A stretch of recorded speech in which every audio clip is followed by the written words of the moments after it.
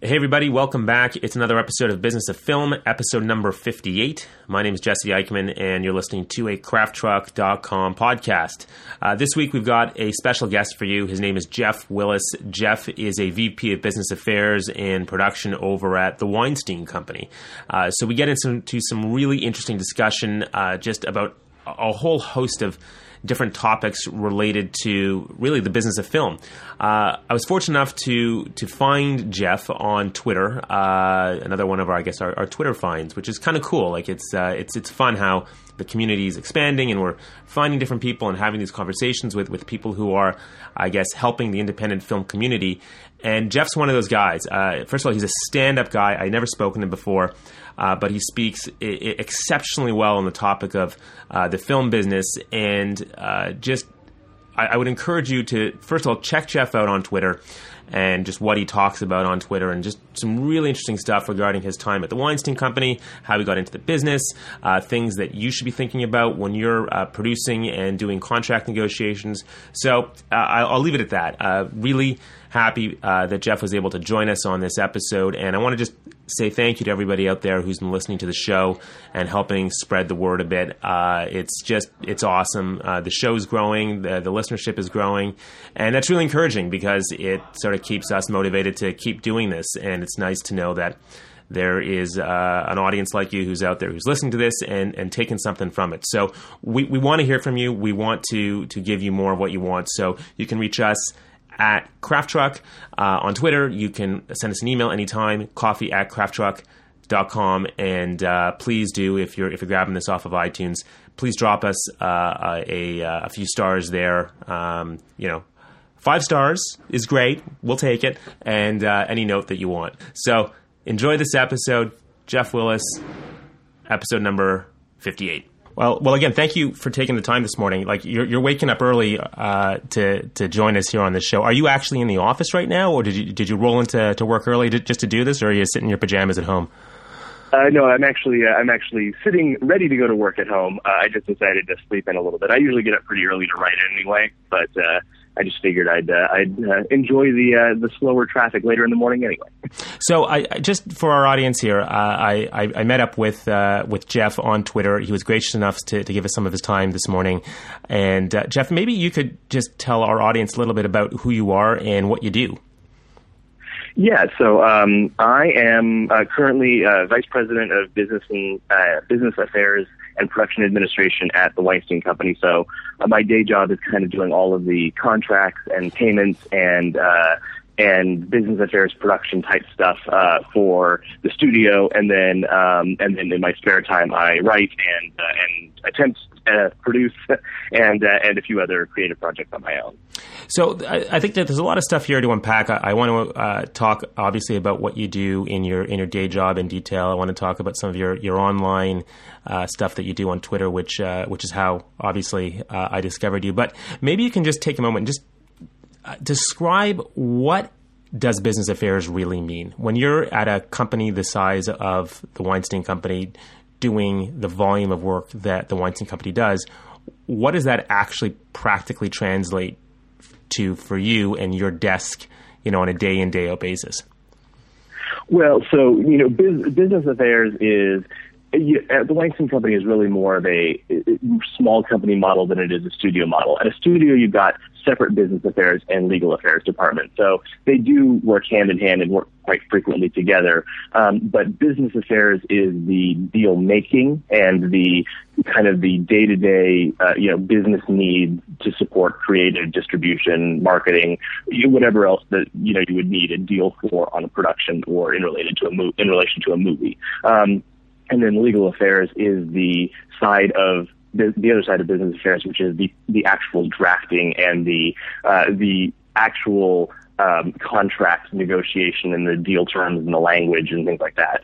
At a smaller company, those departments are typically combined into business and legal affairs, and that's so then. Someone in that capacity at a smaller studio is responsible for everything from the negotiation of the deal all the way through the final executed document and its very precise language. I'm actually not an attorney, so my capacity at the company is for anything that doesn't involve the actual negotiation of the specific language of the contract. So smaller type deals, at least the broad terms, are things that I oversee, as well as the production budgets and communicating with other departments like physical production, what contractual obligations we have when we do a budget or when we're getting ready to go into production, what kinds of things we may owe in terms of rights, all that kind of stuff that basically doesn't require a lawyer to draft.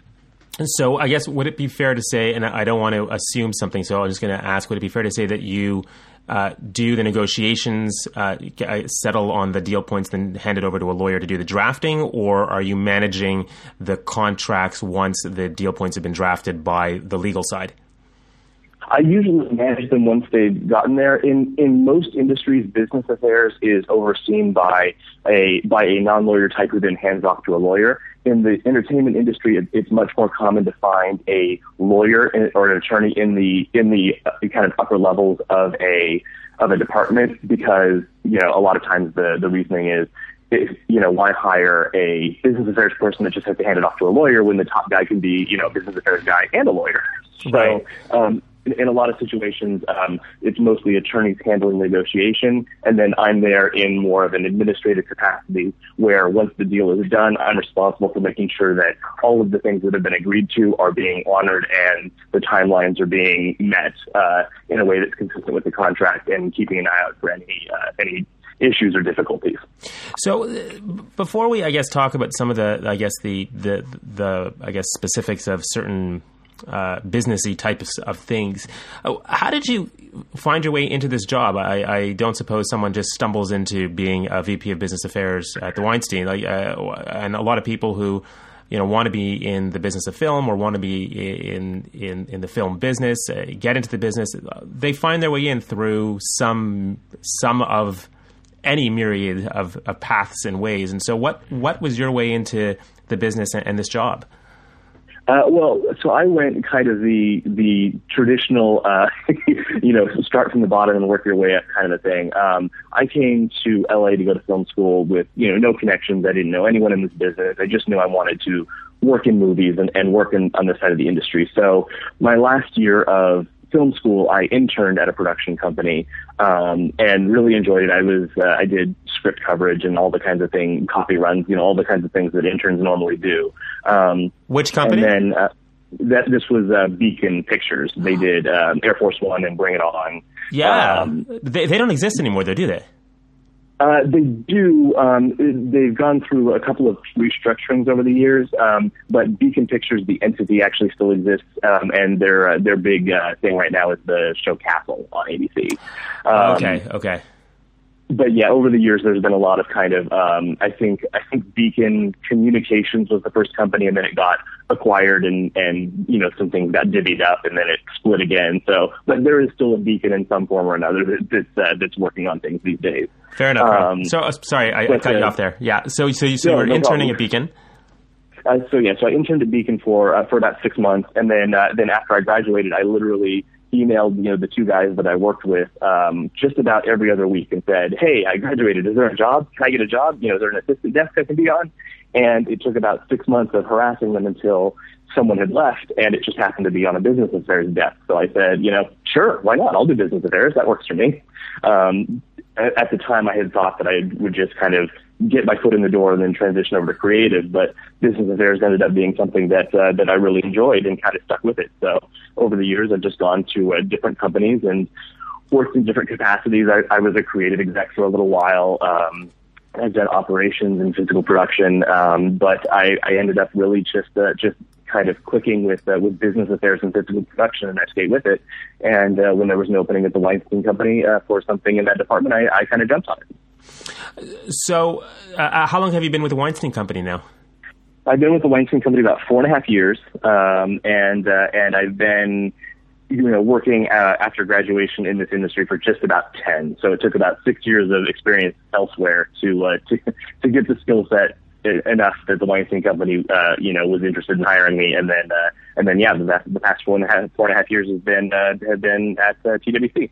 It's funny. I haven't mentioned this yet on the podcast, but I suppose it's worth mentioning now because your background in history is actually very similar to mine, which is why I find this conversation interesting to me. I started out as well as a business affairs guy at Alliance Atlantis, if you remember that company back in 2000, and then transitioned into a VP of business affairs and co-production, doing financing and structuring for a company called Blueprint, which then got acquired by what is now in Entertainment One.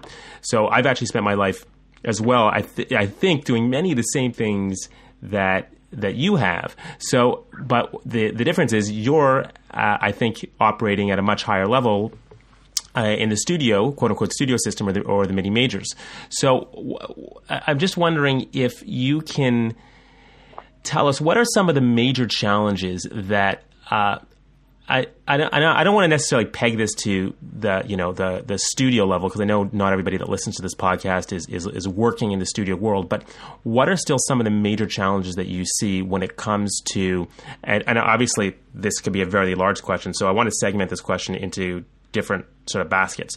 When it comes to just, let's call, rights acquisitions.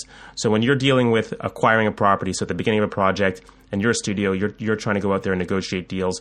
What are some of the challenges, contractual hurdles, the things that are always deal points that come up, and that filmmakers on either side of the table, studio level and the filmmakers themselves, need to be thinking about? Well, I think the number one issue that everyone always conflicts on is the money. And I think it's worth making the distinction, that when you're talking about even a mini major like the Weinstein Company or a Lionsgate or Relativity, our operating budgets and our production budgets are so much smaller than the studios. But a lot of people consider us in the same category. They don't consider us a small one-off kind of production company that really doesn't have financing. We do. But a lot of times, we don't make the, $150 million movies that some of the studios do. So it's a lot of times very difficult to agree on the money when you look at the upside that the Weinstein Company can provide, which is, in essence, a theatrical movie that is just as successful as a studio released feature, but at the startup doesn't quite have the same funding or the same resources.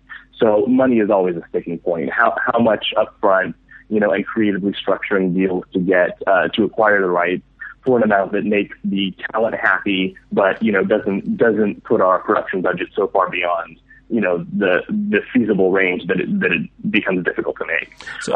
So let me actually just unpack that for just a moment, because I would assume, and well, I don't have to assume, you guys are working with some of the top talent, obviously, in the world, writing, creative, and otherwise. So are you saying that there's discrepancy between talent that would work for, say, the studio at one price, but work for a mini major like the Weinstein at a different price? So their quote, the quote of the talent, therefore, just becomes different depending on what company they're working for?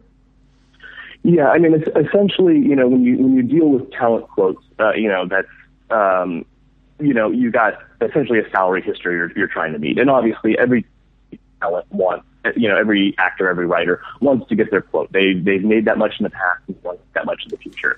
The problem is, if we're making a movie for, say $30 million, an actor's $8 million quote is almost, 30% of the budget, and there's not a lot left to put into what goes up on the screen if you're paying an actor's full freight on a lower budget movie. So what we typically do is try to structure deals where the actor can still get to that quote number just at a point, after the movie's been released, after the movie's had some success. So we employ a lot of bonus structures, box office bonuses, larger, better definitions of participation, award bonuses, things like that, where we can, get the actor some considerable money based on the likely success of the film, rather than, building that full quote number into the budget and seeing the numbers skyrocket.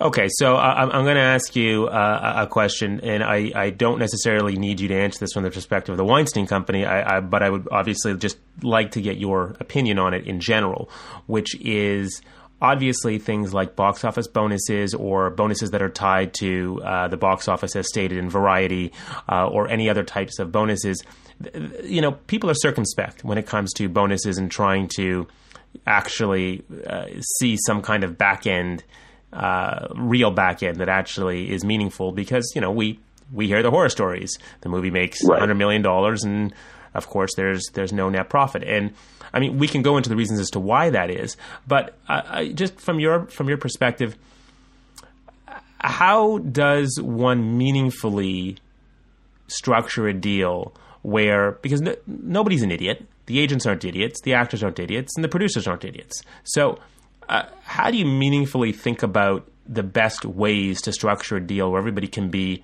happy that they've actually made a deal with talent that makes sense? Yeah, so I think that, the big issue that we deal with, and that I think, that I always try to point out to people, is everyone knows the whole net points thing, and that, and everyone says, oh, if you agree to net, you'll never make money on the movie, and creative studio accounting, and, blah, blah, blah. And I think the problem, though, is that a lot of people assume that means that you need to ask for gross or nothing. And that's often difficult, because gross points are really difficult to get, and they're really, they're really not feasible for a company to just give away, tons of the gross points of the movie before it's even profitable. So what I always tell people is, it's not that net points are bad, it's that the specific definition, how the net points are calculated, is what's important. So if you have a savvy lawyer or agent who understands how cash flow works when you make a movie, and at what point, different people kind of take their share, if you have someone who understands that and can make a deal for a net point definition that has a meaningful calculation, then there's a great potential for earning a lot more money than you anticipated on the back end. But absent someone who completely understands, how to really get into, for example, a net point definition and really break down who gets paid what and what's withheld and that kind of stuff, bonuses are a great way of kind of circumventing all of that, because the way that they're tied is, it's still a contingent compensation, but it's contingent on what's really an objective measurement. It's not the studio gets a chance to look at it and define it and deduct stuff. It's a box office bonus. It either made it or it didn't, and everybody can look up that information on IMDb or Variety or Box Office Mojo.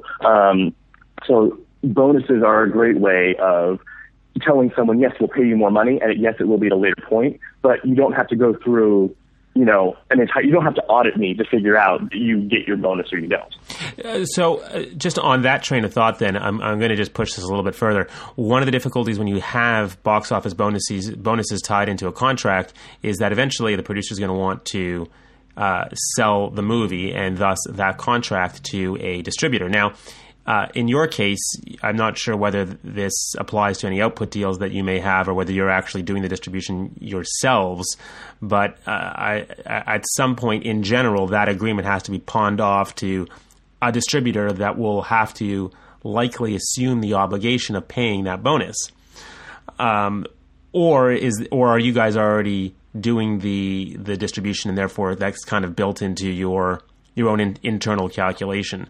So I'm kind of separating that into two questions. One is, I'm curious about the specific situation of the Weinsteins, but more just generally, and if you want to answer on the more, general and abstract level, the question still remains. At some point, the filmmaker is left with a contract that either they have to honor themselves or the distributor has to honor on their behalf.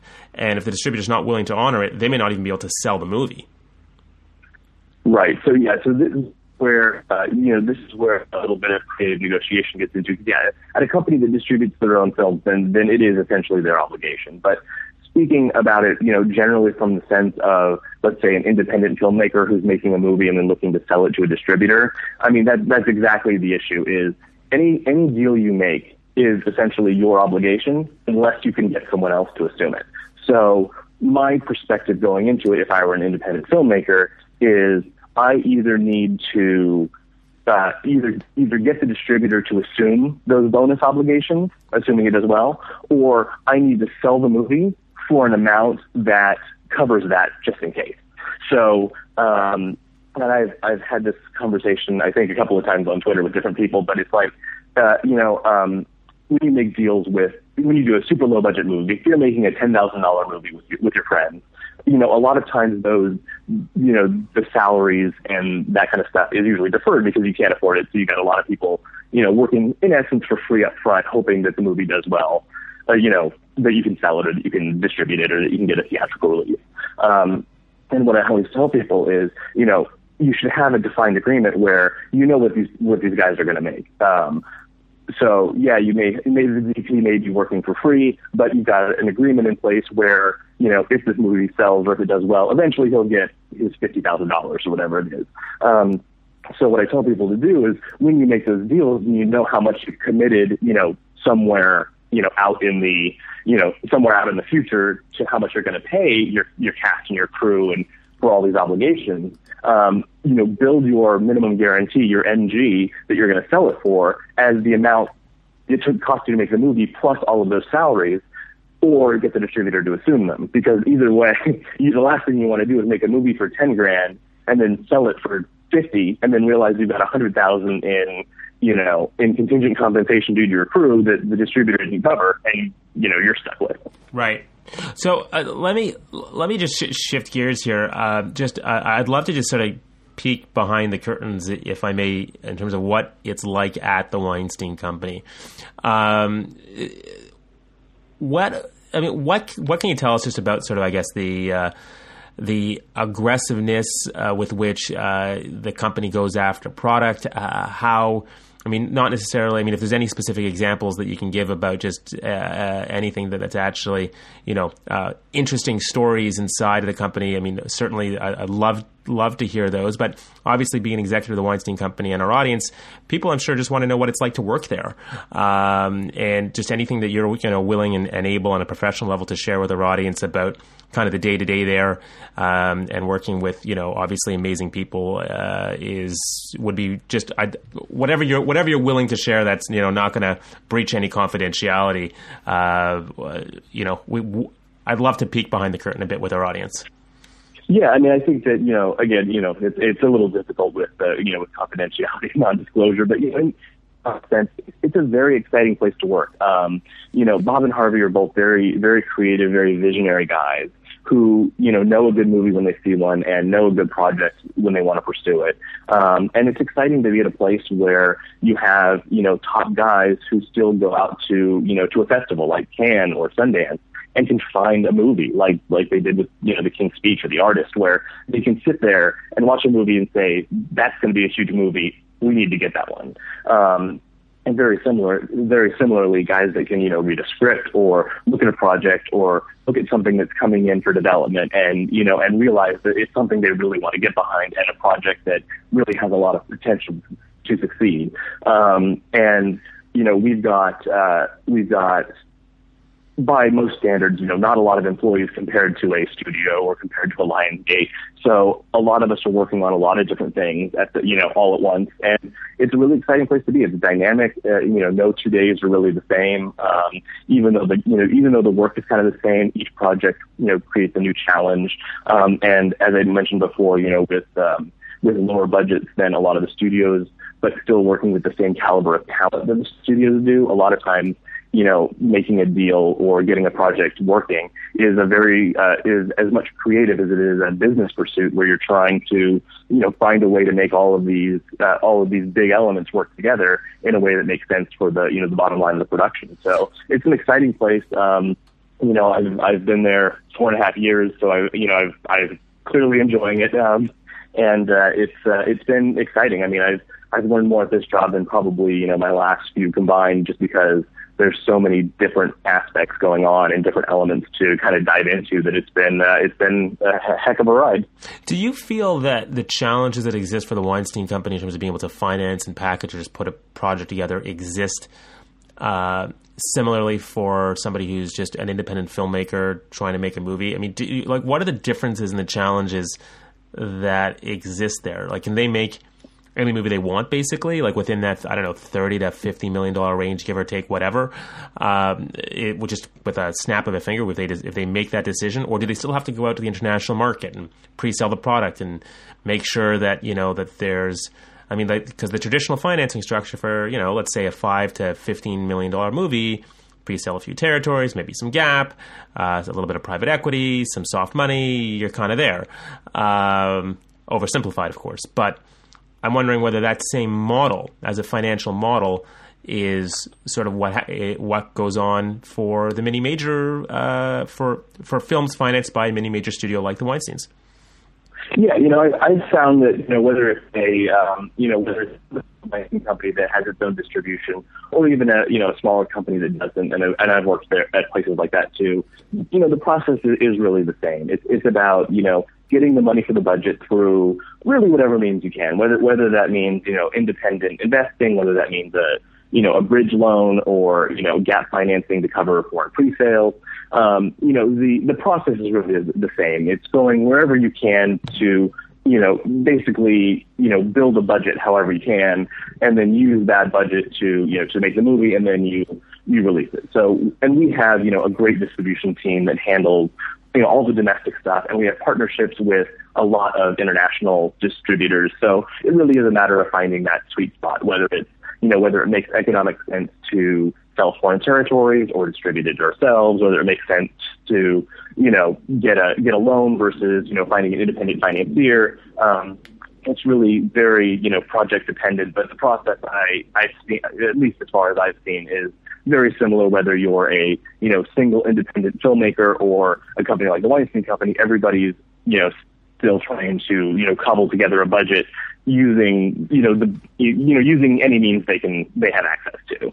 So it was kind of from where you sit, just in general, as somebody who sees a lot in the business, what's your kind of state of the union right now for the industry, the way films are being made, for the value of product in the marketplace? If you were just kind of take a snapshot of what you feel the business is like these days, what can you kind of surmise or summarize for people who are listening? I think it's an exciting time. I think that it's changing a lot more rapidly than it used to, but I think that the opportunities that are out there are really incredible, and especially with the ability of people to make low cost digital features and things like that. The barrier to entry is a lot lower. That does come with the downside to that is that with a lower barrier, you have a lot of product to sort through, and not everybody that can make a movie necessarily should. So it's kind of, there are always challenges, but the challenges have just shifted from being able to have those unique voices, be able to physically make the movie, to being able to distinguish those unique voices from, the deluge of other stuff that's out there. But I think it's an exciting time. Home video is a lot less prominent of a moneymaker than it used to be. But, the things that have stepped in have been, the video on demand stuff, the Netflix and the Hulu and the, instant and that kind of stuff. So I think that it's an exciting time. I think that, by and large, our industry is relatively recession proof in that, it doesn't have the huge dips and dives that, a financial market or a real estate market might have. And I think it's just a matter of, being able to be adaptable and figure out the new way of doing business whenever a new model comes in and the old one goes out. Fair enough. Do you mind if I'm going to shift gears now, just to maybe a couple other big picture topics. Have you actually been following the Gravity case, out of curiosity? No, I actually haven't been following it that closely. Okay, so I was going to ask you what you thought about what was going on there, just because it's just a unique perspective, just the whole rights situation with Tess Gerrits and basically suing, suggesting. Right. Yeah. Yeah, but it is kind of complicated. But I was just curious whether or not you've been following it at all and had a take on it. But if you don't, that's no problemo. I do know of the case and the general premise behind it. What's really difficult is, and having been through a few infringement lawsuits myself, it's really tough to really make any kind of judgment on it without seeing everything, and it's one of those things where, it wouldn't surprise me. It wouldn't surprise me either way if it was, if it was an issue of an infringement or if it was an issue of similarities that don't quite meet the, the burden of proof for infringement.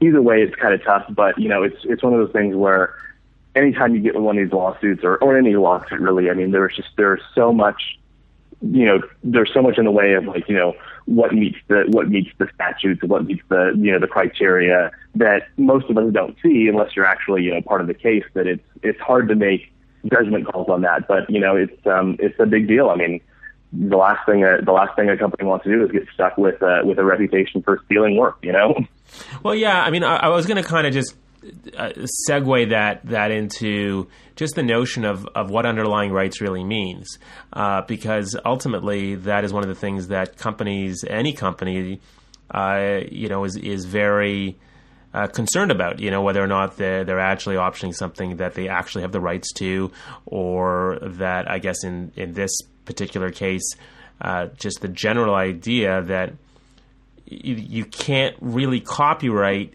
an idea. So, and this, specifically applies to somebody who, and to producers who are looking to option material. And I think you've spoken about this a little bit, optioning and rights in your Twitter feed, about what underlying rights really means, what producers need to look out for when they are optioning projects, and sort of the rights that they get. And I'm just wondering if you could just sort of talk about, just for I guess in your perspective, what are the processes and thinking that producers need to be concerned about when they're going after properties that they want to option and turn from, say, a novel or any kind of underlying right into a feature film? Right. So, I mean, really the concern with when you're acquiring something is obviously you want to make sure you've acquired everything. You don't want to acquire something and then realize that somewhere down the line someone else gets a piece of it or someone else has a claim to it.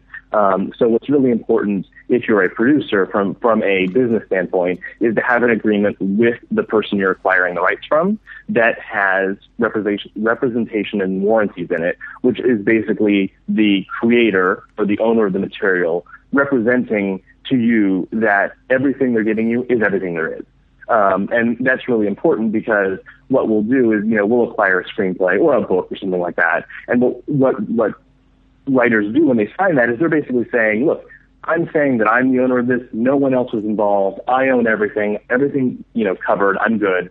And if anything else comes up, then it's their responsibility. And that is important because it protects producers and companies from, all of a sudden having a writing partner come out of the woodwork and say, oh, you owe me 50%, or, or another producer coming up and saying, oh, wait, I control those rights. And where that delineation typically is, representations and warranties are that, to the best of the person's knowledge that's selling it, they control it. And the company then will typically indemnify the owner against any claims that don't have merit. So, for example, if we acquired a screenplay and someone down the line showed up and said, wait, I was attached to that project a long time ago, I have rights and you owe me $250,000 for a producer fee, that is something we could legitimately go back to the owner and say, I thought you told us you had all the rights. Where's this guy coming from? So that's the important thing for our protection, but then how we protect the writer in exchange is if we acquire the rights, we make the movie, and somewhere down the line someone sues us and says, hey, that was my idea too, then typically our insurance policy or the production's insurance policy will cover the writer and allow us to defend him against a frivolous lawsuit. Right, and that would be an E&O policy for anybody who's listening, if I'm not mistaken, that you would take out on. Yeah, it's typically a policy that covers just about anybody or any kind of litigation related to the rights or creative or omissions and that kind of stuff. The general idea is that the company will protect the writer if it's a lawsuit related to the movie that they had nothing to do with, and if it is the writer's fault, then they're on the hook. So we're flying, man. We're just burning through topics here. But I wanted to touch base with you on your Twitter personality or your online personality, because again, that's how I found you. And I just want to say to anybody who's listening, if you haven't checked out Jeff's online Twitter account, you should. You need to. Jeff, can you tell everybody what your Twitter account is? Yeah, so it's at jwillis81, JWILLIS 81. And really, I mean, what I really use Twitter for is, kind of like you, Jesse, with this podcast. I noticed that there's a real lack of business conversation about this industry. There are a lot of people that will tell you the best way to write a screenplay, or how to approach an agent, or what to do, how to sell your script, that kind of stuff.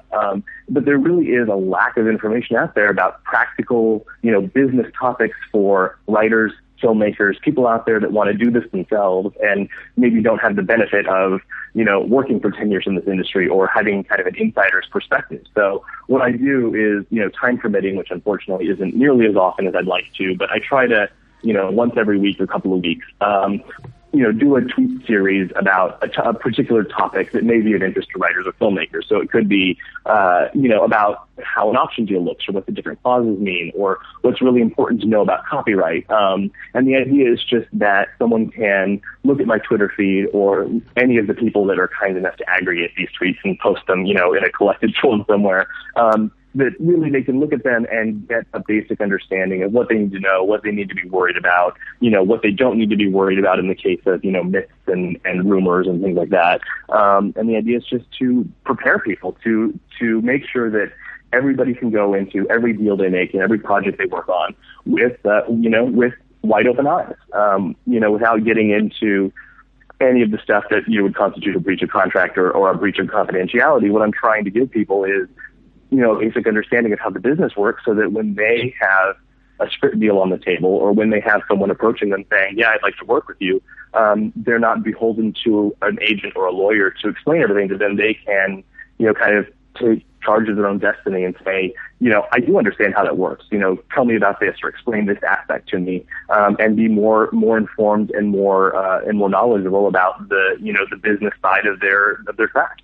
Yeah, it's a weird thing, the film business. It's one of these things where you can't learn it unless you're in it. And I think one of the great things about your Twitter feed is it's very insightful. I love the tweet series that you do. I definitely encourage anybody who's listening to check out those tweet series. He's got Jeff, you have many different topics going back for many different years, and they're really cool. They were definitely check them out, and we'll put a link on the show notes. This will be episode number 58, so anybody who wants to check out some of that, they can go to crafttrack.com/BOF58, and you'll find this episode and links to some of those tweet series. So just because I think we only have about 5 minutes left with you here today, can you just talk a little bit about the I mean, because we touched on it earlier on, just the state of distribution and the challenges that filmmakers have when they try and get their film distributed. And I'm going to frame this just with, I guess, not something anecdotal, but just kind of that general example, which is there is, to a certain extent, that high level thinking that they're going to make a movie, bring it to a festival like a Sundance or a Cannes or even a Fantastic Fest or whatever it might be, and that's what their primary method of recruitment is going to be. But the practical reality is the majority of films are not going to make their money back in that way, because the majority of films aren't going to get distributed via the kind of distribution deal that one would idealize themselves as getting at a festival. So what do you say to the filmmaker who's just trying to make a movie, and how they need to be thinking about distribution and the market up front? Well, I think that when you go into making a movie independent, the things you have to be aware of, to your point, distribution, but I think also post-production is a very important thing to keep in mind too. I mean, the chances of a company acquiring and distributing a movie that you've made for $10,000 or $50,000 with absolutely no additional work is pretty much slim to none.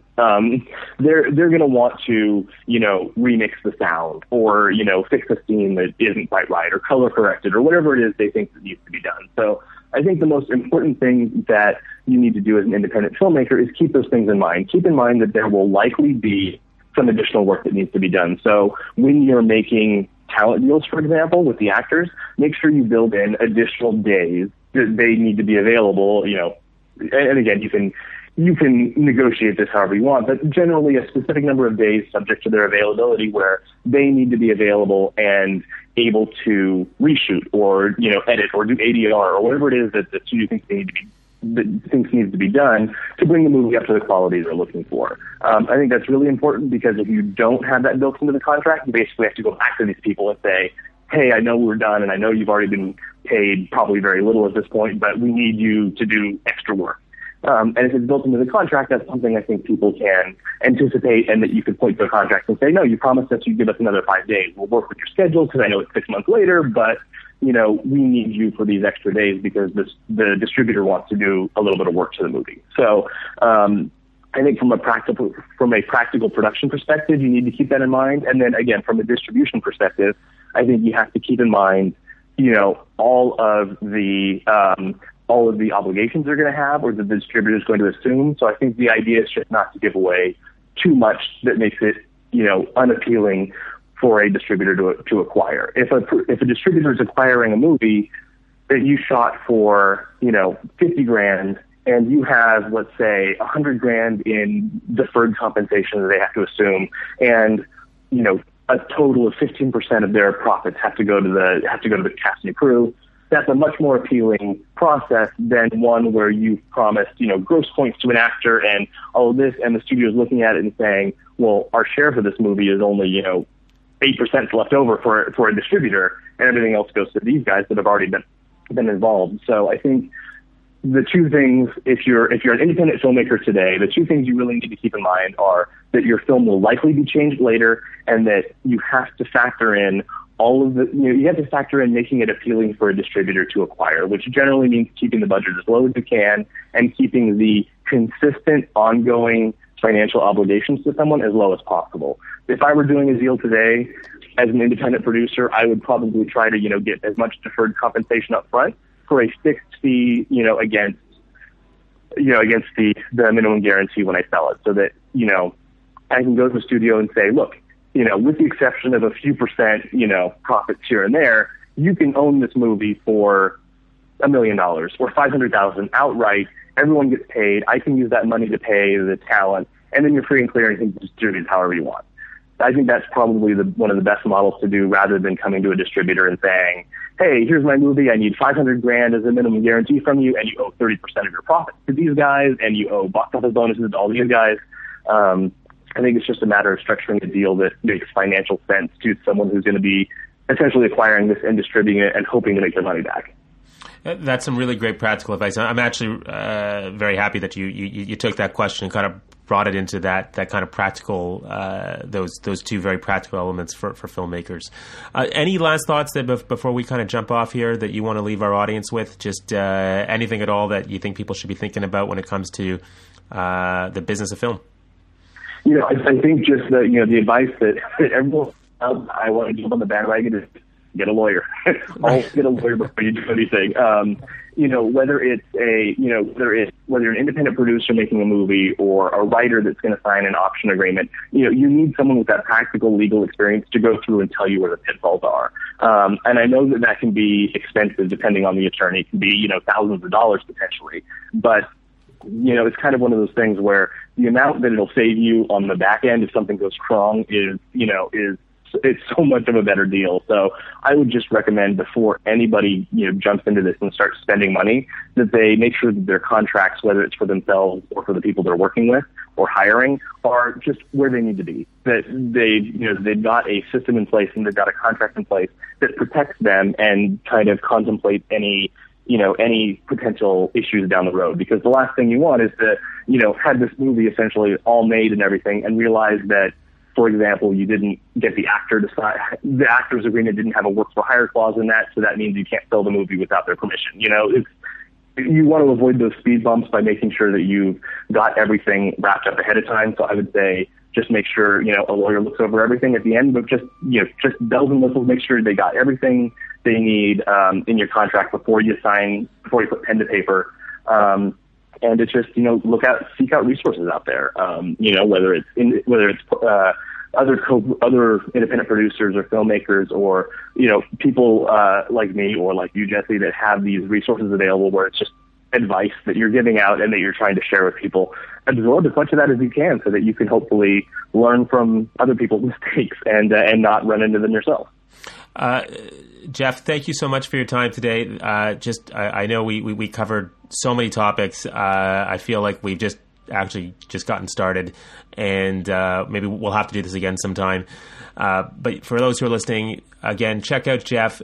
He's on Twitter at jwillis81. That's JWI 2Ls IS 81. Check him out there. And if you want to connect with us, you can do that at Craft Truck. When we love to hear from you. We appreciate hearing from you. And of course, you can send us an email or any questions at coffee@crafttruck.com. Jeff, thanks again for your time. I really appreciate it. Enjoyed the sunny weather over there. Yeah, it was great. We'll have to do it again sometime. So much for having me on. Pleasure, man. Take care. You too. Bye. Bye.